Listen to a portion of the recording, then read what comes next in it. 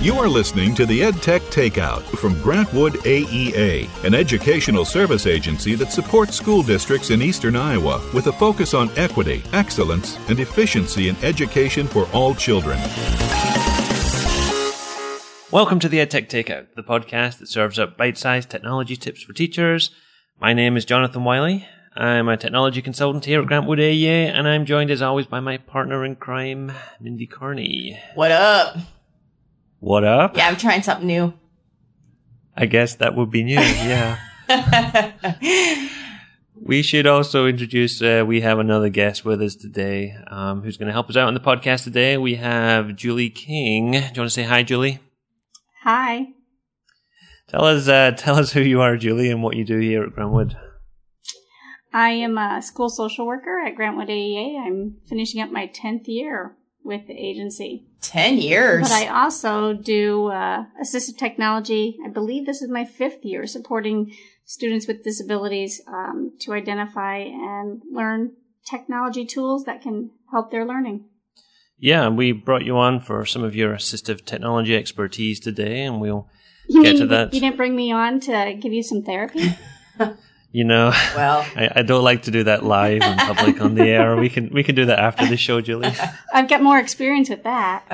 Yeah, I'm sure I probably need it more than anybody else on this podcast. Oh. I think I've already diagnosed you. Oh. I'm getting a little worried now. Well, I have a question for the both of you, especially Jonathan. This is aimed at you. So, do you believe in the Loch Ness Monster? Do I believe the Loch Ness Monster? Where did this come from? This seems like a really random question. Well, we were kind of talking about it yesterday, about the Loch Ness Monster. Yeah, we did. Yeah, so what do you think? I should be the biggest authority on this of the three of us, just because it's my native homeland. I know. We were talking about, was it the Water Horse movie the other day? Yeah, something like that. Somebody was talking about it, yeah. Have you seen that? No, I haven't. No, I haven't seen it either. Still just dodging the question. Yeah. I don't know if I necessarily believe that there is a Loch Ness Monster, as in like the monster term of things, but I would not be surprised if there was something in there that we just don't really know much about, but I don't know. Lots of people claim to have seen things, but maybe they're just a little bit crazy. I don't know. Do you believe in the Loch Ness Monster, Mindy? Well, yeah, I think I kind of do. I don't, like you said, I don't know that I believe it as a monster, but I think there's something still living in there, like, that's prehistoric of some sort. Did you know that the first sighting was in 565 AD? So it's not... No way. Yeah, so it's not the same Loch Ness Monster from then, probably.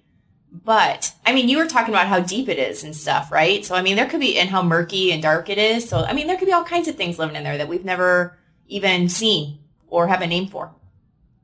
Julie King, you are diagnosing people today. How do you diagnose us right now? Caring about things that really don't matter to you. Really? Okay. Do you believe there's a Loch Ness Monster, Julie King? It's not something that I really even think about or know much about because, again, it doesn't affect me. All right. I guess that's fair enough. Yeah, I mean, I think it's the largest, the deepest freshwater lake maybe in the world. I don't know. So it's just so deep that they have put expeditions out there like submarines and sonar and all other kinds of stuff, but it's just so dark and murky and deep that I don't know, nobody knows for sure. Yeah, and they say it never freezes over, which I'm guessing is kind of odd. Even for a really deep lake, it should still freeze over, right? I don't know. I guess, but it doesn't. So maybe that's, I don't know. My brother lives in Inverness. Really? Which is the nearest city, I guess, to Loch Ness. Yeah. Now, see, if I lived there, I might care. Well, there you have it. Yeah. All right. Well, I'm going to bypass the Loch Ness Monster for a little bit here and start with a bit of follow-up from previous episodes, because we have some updates for things we've talked about in the past. And the first one I got here might end up being old news by the time you hear this because of when we're recording this podcast, but Twitter has announced that they are not going to increase the 140 character limit that we talked about Was that episode 1? Maybe? I think it was. We had a huge discussion about it. If I had sound effects right now, I'd be playing applause because I'm super excited about this. Why would we want to increase a character limit? That is a good question.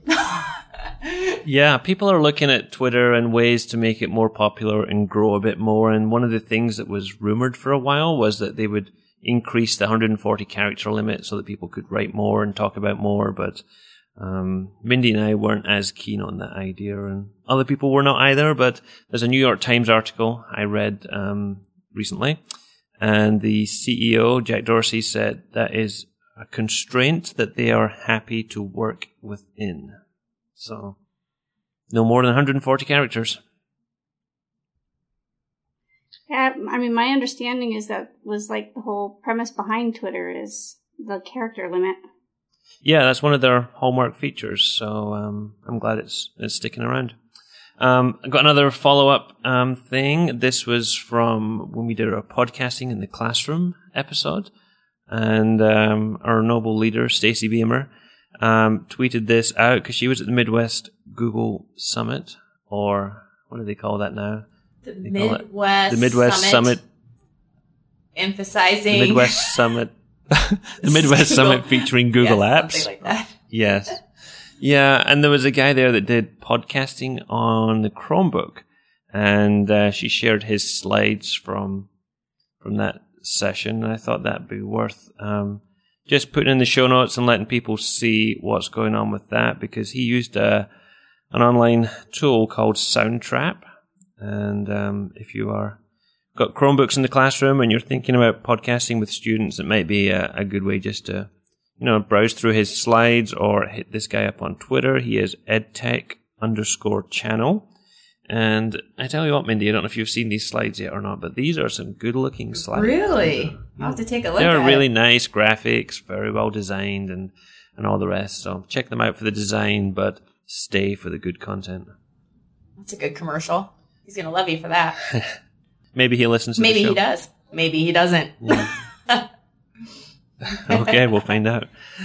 My last piece of follow-up is related to the Creating Apps podcast that we did recently too.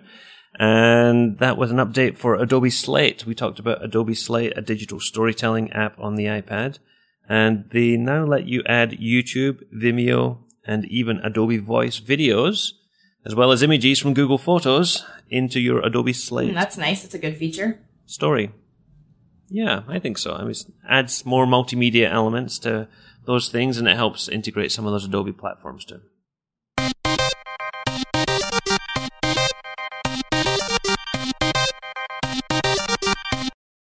All right, so on to our top 5.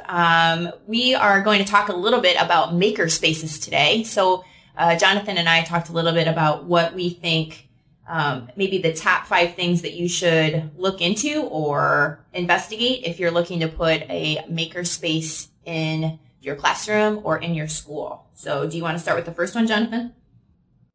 Yeah, I can do. I'm going to start with a small disclaimer just in case people take this the wrong way. But I said this to you as well, that makerspaces are not just about the tools and the things and the stuff, but at the end of the day, it's useful to have some of these things. So the first one I will take off this list will be, I'm going to do video production, just because that's one I'm probably most familiar with. I think it's good to have some kind of ability to record or some space to record either stop motion or green screen productions. And we do quite a lot of work with schools around stop motion or green screen. It's something that is pretty easy to get started with. It's actually fairly cost effective as well. And we keep saying we're going to do a green screen episode, and we tease it every now and again. We will do one for sure, but it is really economical and easy to get started with green screen. You can just use a green cloth. You can paint the inside of a pizza box green. You can do all kinds of easy stuff with that.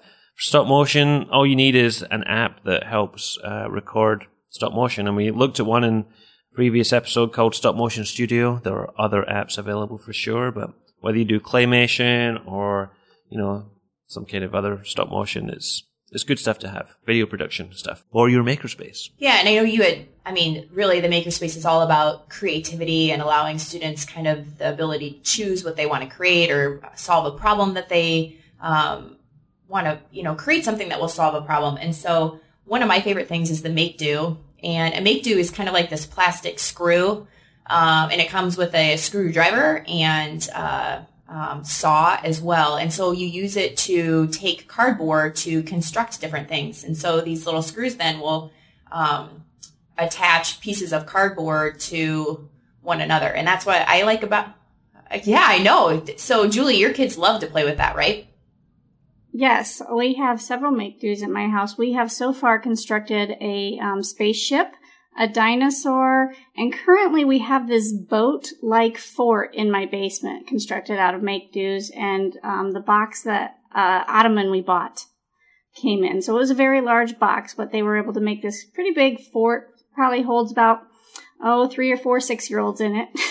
Oh, that's awesome. So where did they get their ideas from? I mean, how did they decide to make that? Was it just, hey, let's put something together today, or are they looking at things and wanting to try them? So the make-do kit that my 6-year-old got for Christmas was one that made a spaceship.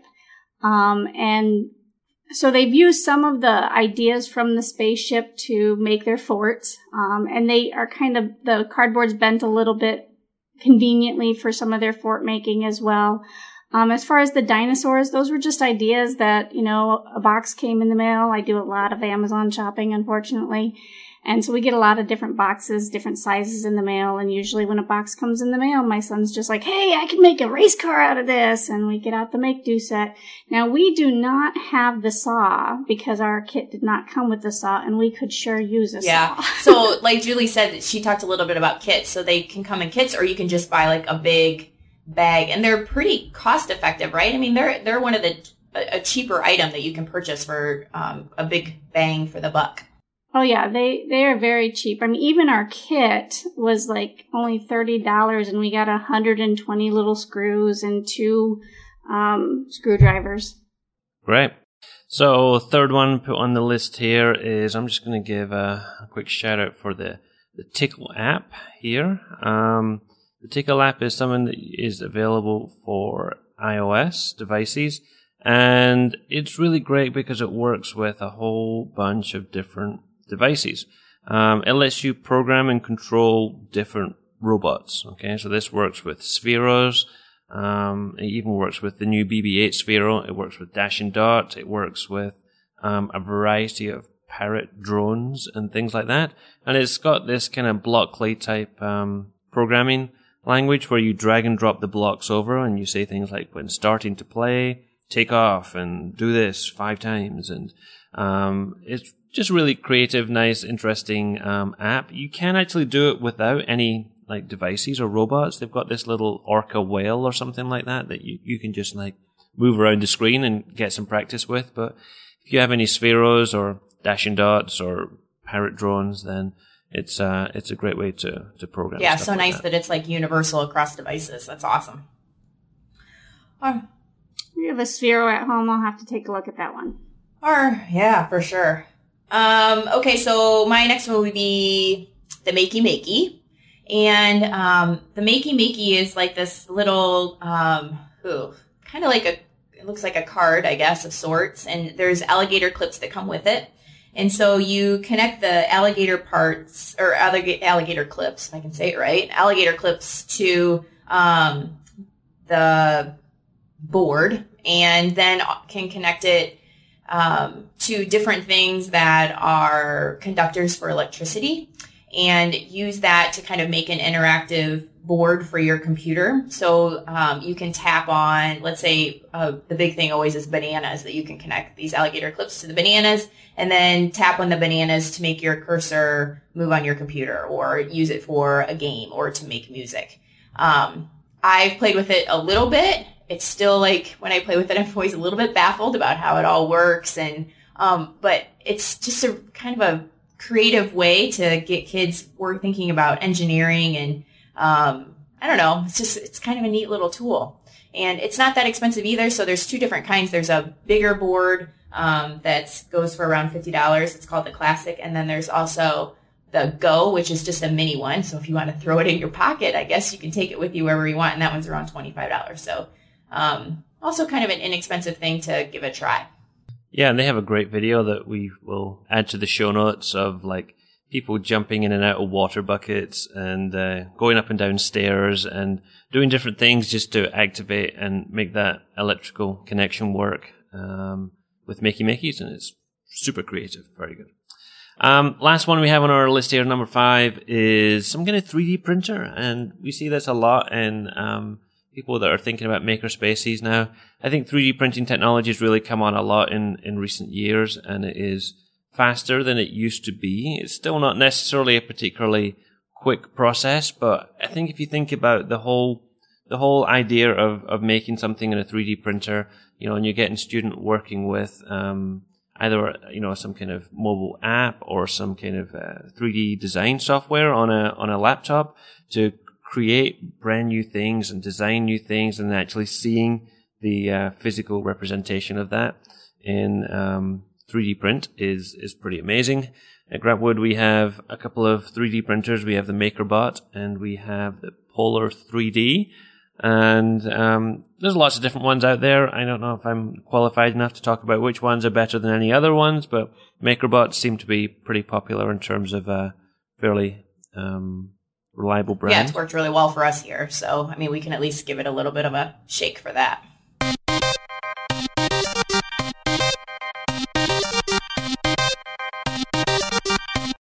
All right, now on to the main course, served to you piping hot. Julie is going to talk to us about assistive technology today. That's quite the intro there, piping hot.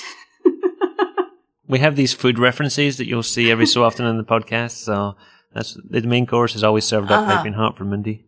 Oh, I get it. I was like, I'm not sure where she's going with that. I'm not sure I'm comfortable with this. It's getting really personal today. This could go very badly. So, Mindy and Jonathan invited me to come today and talk a little bit about assistive technology. And I guess I want to make sure that before I start, people understand when I'm talking about assistive technology, I'm talking about things related to supporting students with special education or 504. So kids who have identified disabilities, whether they're served with a special education IEP or individual with education plan or a 504 plan, or just served in the gen ed setting but have an identified disability. So just want to make sure that I have that kind of set there. It doesn't mean that assistive technology can't be used in other formats for general education peers, but when I talk about assistive tech, when I go out and provide consultation services about it, I'm generally speaking to using those devices and technologies with students with disabilities. Yeah, we brought you on again for that reason, in terms of a lot of the technology that we talk about, people are usually, have some kind of familiarity with or have come across or heard about or maybe read about in different places. But I think assistive technology puts a whole different kind of spin on the way that we can use technology with students and to help students. So looking forward to hearing what you got to say about that. So I think we'll start by just kind of talking about what assistive technology is. Most of the time when I get called into a school, administrators sometimes will get a little panicky that I'm thinking or going to talk to them about pretty high-end or high-tech assistive technology devices like braille writers, communication devices, cochlear implants, things that are going to cost a lot of money. But a lot of times, and actually the way we think about assistive technology is we consider low-end or low-tech devices first. And we're talking about things like visual schedules and colored overlays and calculators, highlighters. Post-it notes can be considered assistive technology for our population. Because according to the Individual with Disabilities Education Act, assistive technology is any item, piece of equipment, or product system used to increase, maintain, or improve the functional capabilities of a child with disabilities.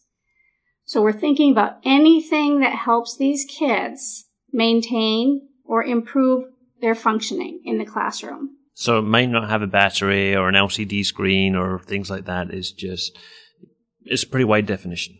Right. So if we think about assistive technology like that, I'm going to kind of give you a scenario. If we have Sally, who's a preschool student, and she has a goal on her individual education plan in the area of pre-academics, and she struggles to transition or move from one activity to the next, the teacher provides her with a visual schedule, and she uses that and is able to transition more functionally throughout the classroom without adult assistance.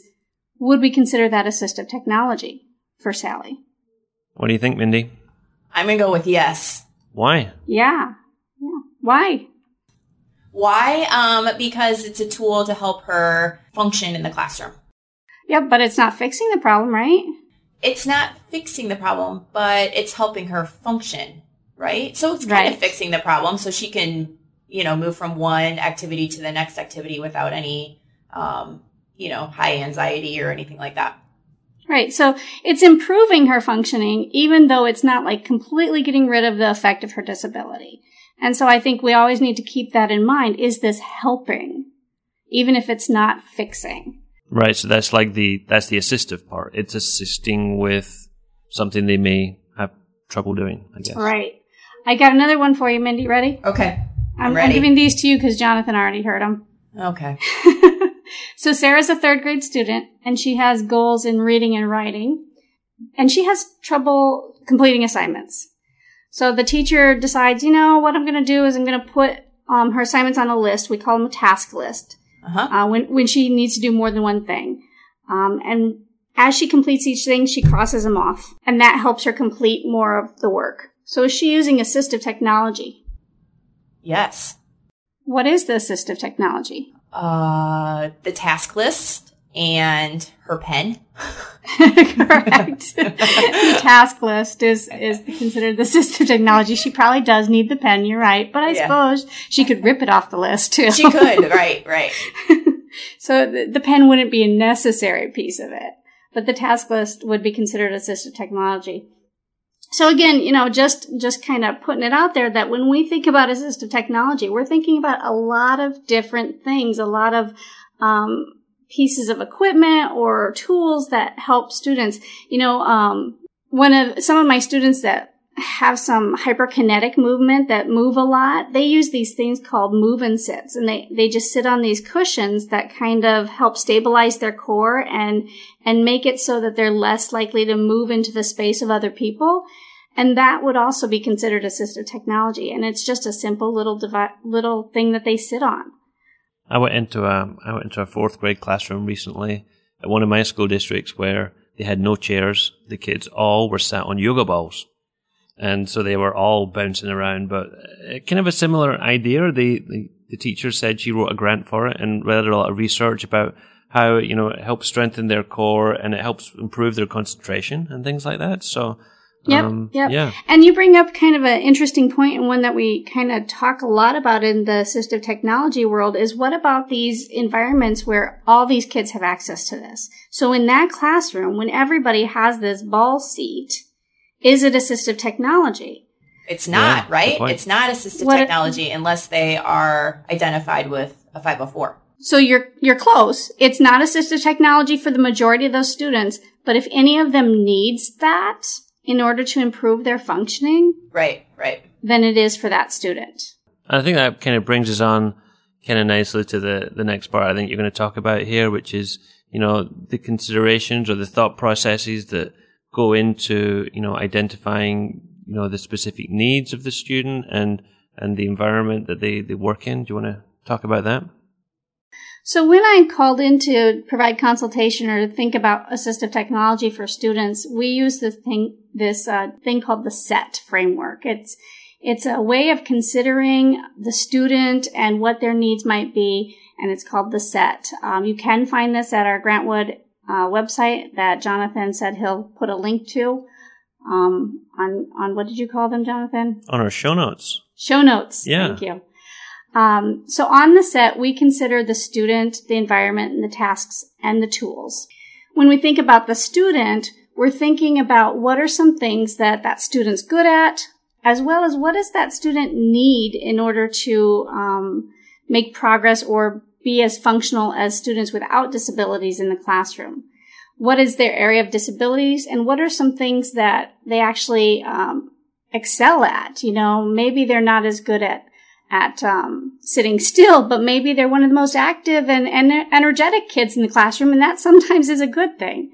How can we look at that student across areas? And then we look at the environment. What already is in the environment that the student utilizes to function in that classroom and make progress?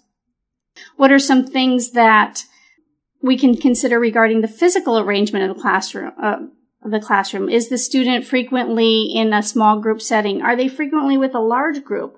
Are they sitting at desks a lot of the time? Do they sit at the carpet a lot of the time? What does that environment look like that they're struggling in? And what supports are available? What are some, how many adults are already in the classroom?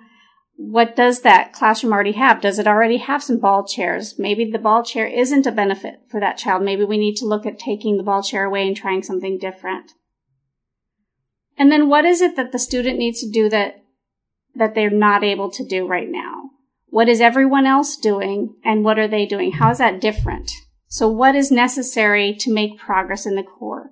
What tasks do they need to do to make progress alongside their regular education peers? So that's the student, environment, and tasks.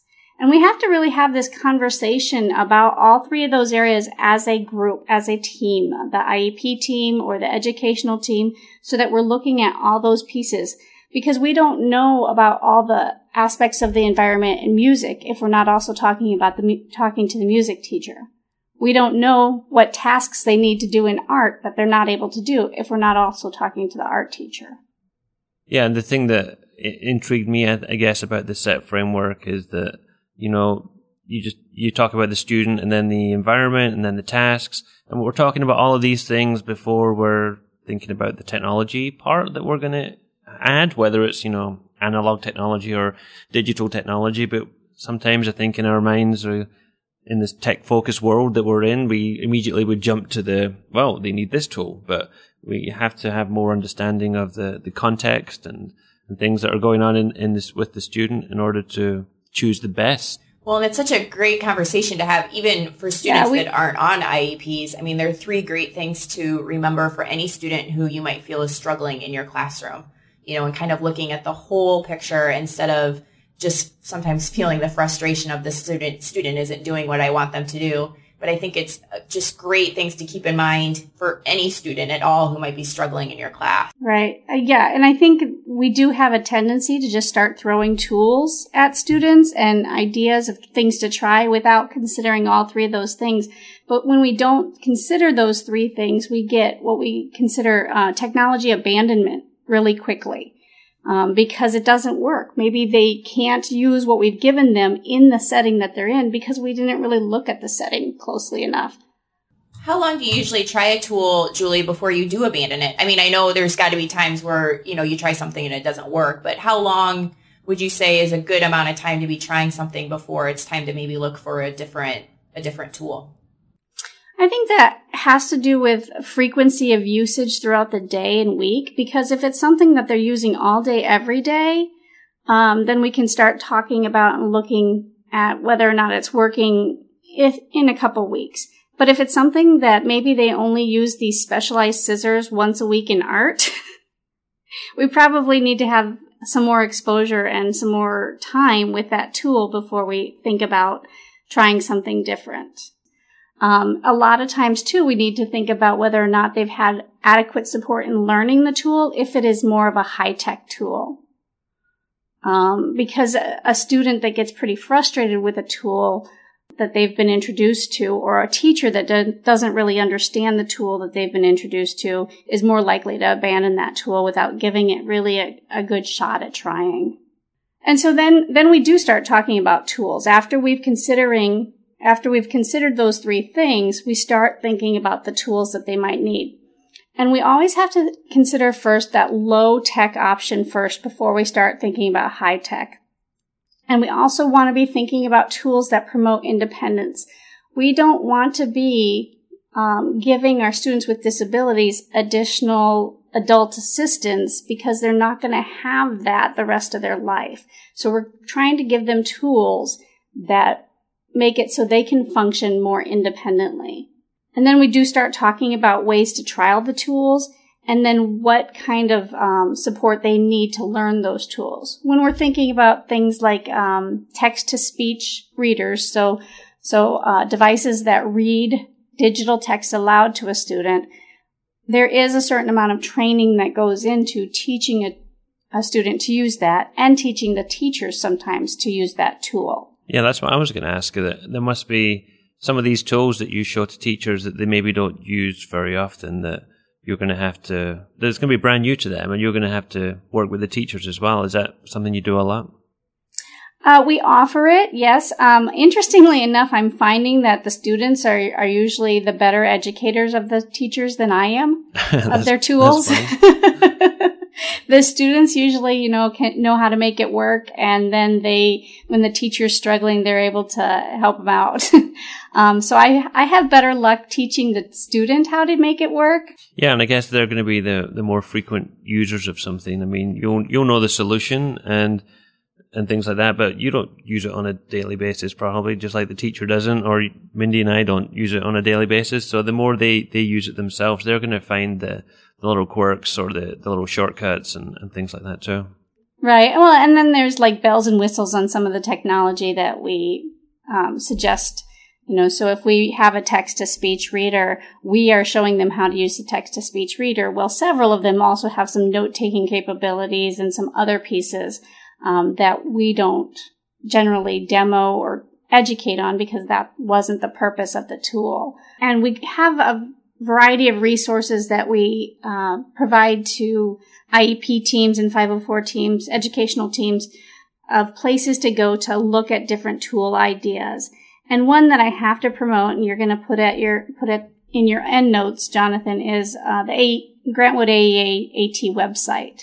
I would be happy to put that in there. In fact, Mindy would be happy to put that in there because Mindy does all the show notes. Whoever gets it in there. Yeah. Because not only are you going to have access on that website to the SET framework that we use here at Grantwood AEA, you'll also have access to a lot of different ideas for different tools. All right, so the Grantwood AEA Assistive Technology website, that's a public website that's open for everybody to browse and take a look through. What else have you got, Julie? We also look at the WATI checklist, and I'm trying to remember what WATI stands for. I apologize. I should have looked that up before this podcast. WATI is in... WATI. Wisconsin Assistive Technology Initiative. WATI, WATI. Okay. WATI, yes. WATI.org. And there is a checklist that we go through that provides us lots of different ideas, low-tech to high-tech options. So what are some things that we're considering when we think about the tools they need? For instance, in the reading section, they talk about, can the student use standardized text? What if that we gave them predictable books instead? What if we changed the size of text, size, font, color, background? Will that help them?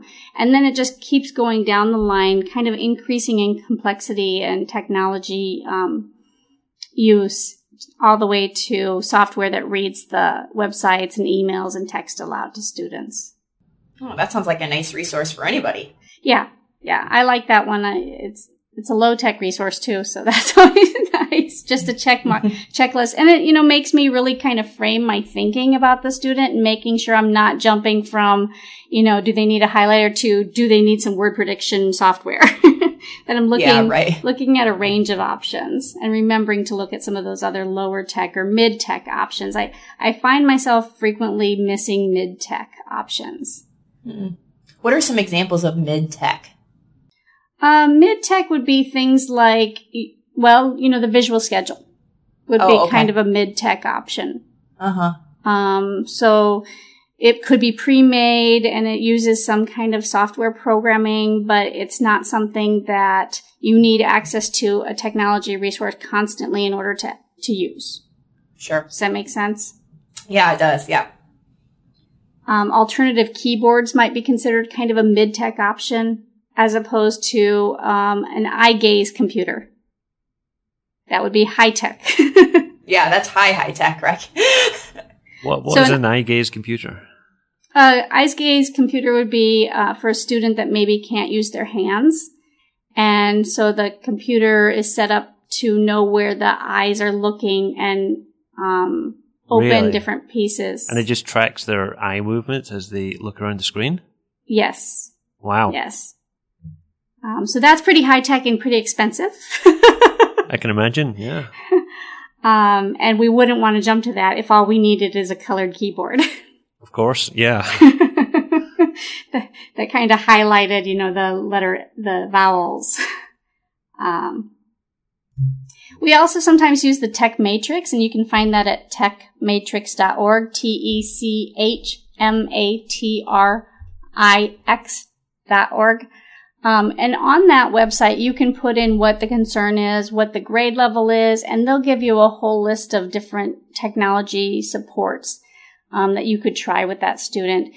One of the things I liked when I went on this website, and speaking from a gen ed kind of classroom teacher experience, that if I had a student that came into my classroom or my year group that did have some of these needs for assistive technology, is that they have a glossary on there too, that if you're not, familiar with what, alternate access devices and systems are, it gives you a definition of what those are, what an intellectual disability is, what programmable or large brain keyboards. It has definitions for all the types of vocabulary that they might use on this site when you do that search in the Tech Matrix.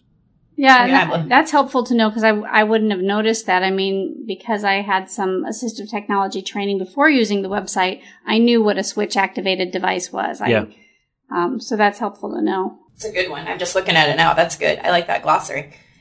So the other thing that I like and I try and encourage everybody to use is atomic learning, because a lot of times I'll go out and try and support a teacher or student to learn technology, and then I leave. And because I serve 13 different school districts for assistive technology, as well as doing my school social work position, I can't get there very fast or very frequently. Atomic Learning is a platform that the AEAs have purchased that teaches, that provides kind of modules for how to use technology. And what I like that it does is it does it in bite-sized bits. Yeah, Atomic Learning is free for all students, parents, and educators in Iowa, because it's one of those state buy-ins. If you're familiar with something like lynda.com, those types of little video tutorial things, you can get an idea of what Atomic Learning is like. It's similar to that in a way, but like Julie says, it is broken down really nicely into really bite-sized chunks. You can learn all kinds of technology there. Like sometimes I'll go there for, to learn about how to do something in iMovie, because I'm not using the same version as the schools are, and it's like, how do you do that on the 2012 version? And I've just skipped through to the exact part I need, and I'm like, oh, okay, so that's where that is. It's a really nice resource. And then there's one too, Windows 10 accessibility. So as some of my schools move to Windows 10, I'm going to need to start thinking about and looking at how do I support them with the accessibility options on that. That's great. I like Windows 10. I haven't dug into too many of the accessibility features, but I do use it on several devices, so it's good fun. I haven't used Windows 10 at all, so I don't know what it looks like at all. Yeah, you're rocking Windows 7 on that Grant Wood laptop right now. I'm rocking it. In fact, I have it reinstalled on mine since I broke it already once this year, my Windows 7. Yeah. Oh, Julie. All right. Anything else you want to tell us about assistive technology, or maybe how could teachers in the AEA system, learn more about it, or contact people to get consultations or things like that? What's the best way to do that? So every AEA in the state of Iowa has assistive technology support. In AEA 10, we have a person assigned to each region. And so if you go to the website and you look up the assistive technology support personnel, you'll find who's assigned to your region. Or you can just submit a request for support. There's a link there that Jonathan or Mindy will add to their notes that you don't even have to know who it is that is assigned to your region, and it'll shoot it to the right personnel. Well, Julie, thank you so much. I definitely came into this podcast not knowing much, and I feel like you've really kind of opened my eyes to the process and kind of explained a lot of things that maybe I didn't necessarily understand before. And so thank you so much for coming in. I really appreciate it. Yeah, thanks, Julie. Thanks for having me.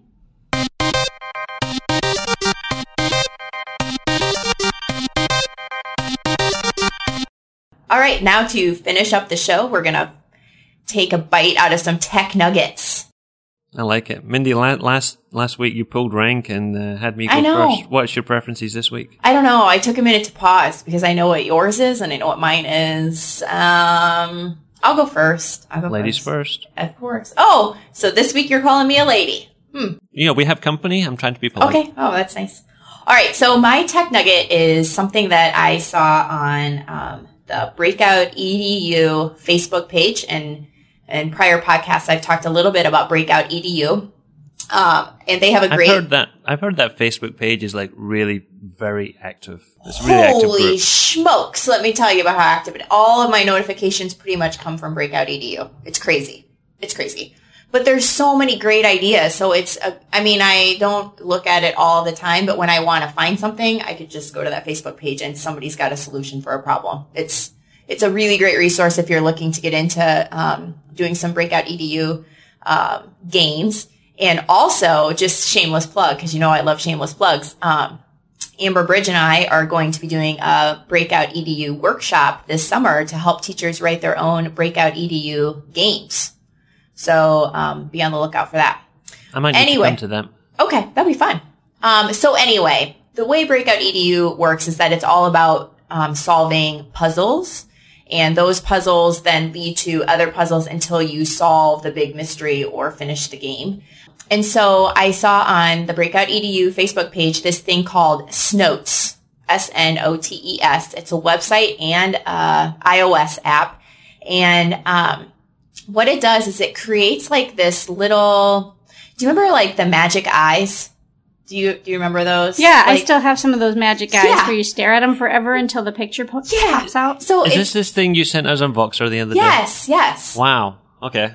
That was cool. Do you not have any? I can bring some in. No. Okay. So the way a Snote works though is that you kind of create like this magic eye with words. And so it's super easy. You don't have to do much work. I love that. So it gives you 4 different lines and you can only use, I think, 20 characters for each line. And then it lays those words or phrases over top of one another. And then it gives you the opportunity, if you're the user, so after it's been created, you can send it to someone or allow them to view it.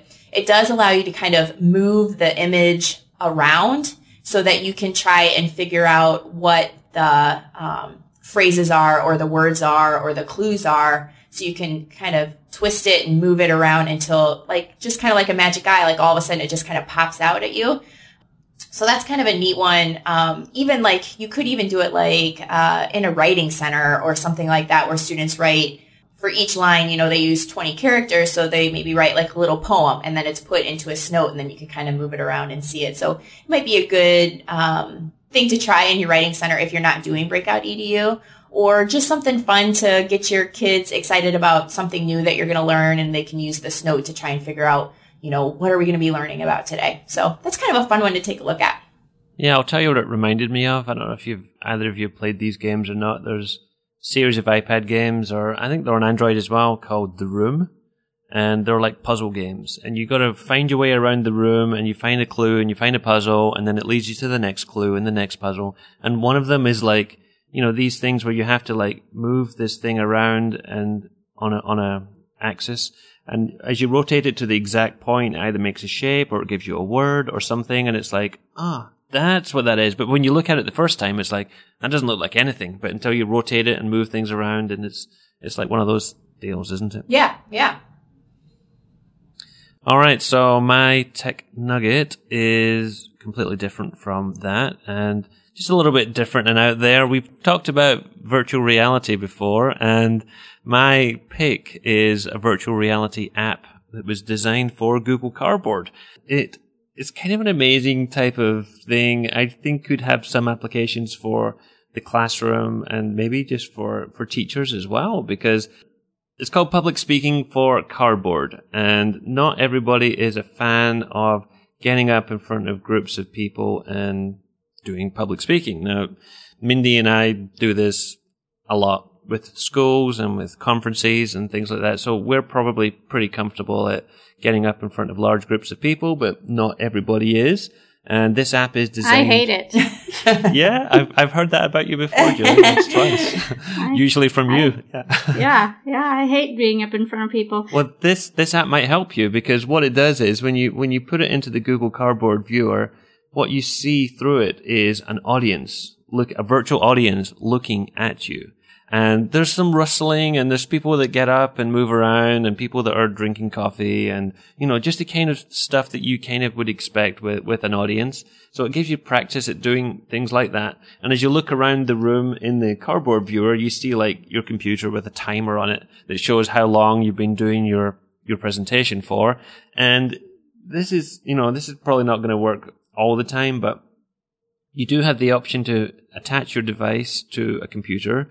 And in iTunes, you can add your slides to the app so that when you're looking around the app and you're presenting in front of these people, your actual slides are in this presentation, in this virtual world with the people you are looking at. So it's kind of cool. It is kind of cool. So it's more of a practice. Yeah. Yeah, it's a practice. I think for maybe high school speech teams and stuff like that, if you are, you got kids that are needing some practice doing speech and they just want to practice at home. Yes, you can practice in front of the mirror and stuff like that, but wouldn't it be kind of nice to practice in front of kind of a virtual/live audience? Yeah. So it's kind of cool. They've got different environments you can choose from. There's like a boardroom one where there's only 12 people. And then there's one there's a conference room. So you can practice getting fired? Is that what that is? You're just like, yeah. I'm in a boardroom with 12 people. This is not going to be good. Yeah. So they have more environments coming soon. And I don't know. It's just one of those things that it sounds kind of goofy, but you put it into Google Cardboard and you're looking around and you're like, wow, this is really very good. I mean, you maybe don't want to give a presentation while holding a Google Cardboard up to your eyes the whole time, but maybe you can get an elastic band or something and stick that thing to your head. I know you're going to look completely goofy, but you do get practice of being in a virtual arena with people watching and listening to you talk. What was the name of that? I missed it. What'd you say the name of it was? It's called Public Speaking for Cardboard. Huh. It's available for iOS devices for sure. I don't know if there's an Android version, but I will look it up. And if there is, I will put it in the show notes. Yes. Don't say you will. I will. Well, Mindy will put it in the show notes. Put it in the show notes for you. Yeah. Oh, it is available for Android as well. Oh, good. I just looked it up. Okay. Yes. Okay, so if you enjoyed the show, please subscribe in a podcast player of your choice and leave us a review on iTunes. Lots of people have left us a review, and we love reading those. We got one recently from a 4-5 classroom teacher who said, Mindy and Jonathan give great tools that you can put into use immediately in your classroom. Aww, that was nice, wasn't it, Mindy? Nice. That's always the best feedback. Whenever I do PD and walk away with somebody saying, I can go and do this today, I always feel like that's the best feedback. I agree. Yep. I think that's the best kind to get. The EdTech Takeout podcast spent several weeks at number 1 in the iTunes chart for new and noteworthy podcasts in the education technology section, and that is all down to you, the good listeners of the show. So we thank you all for listening. Very much appreciate that. Feel free to reach out to us on Twitter. I am at Jonathan Wiley on Twitter, and Mindy is Team Kearney. You will probably not be able to spell either of those, but probably not. Just search for us. You'll probably find us around somewhere. You can also use the hashtag EdTechTO to tag the show, and we will definitely keep an eye on those. If you have any ideas or feedback or questions for Julie King, please email podcast@gwaea.org. Until next time. This has been the EdTech Takeout. We hope it hit the spot. For more information on today's episode, please visit dlgwaea.org/podcast.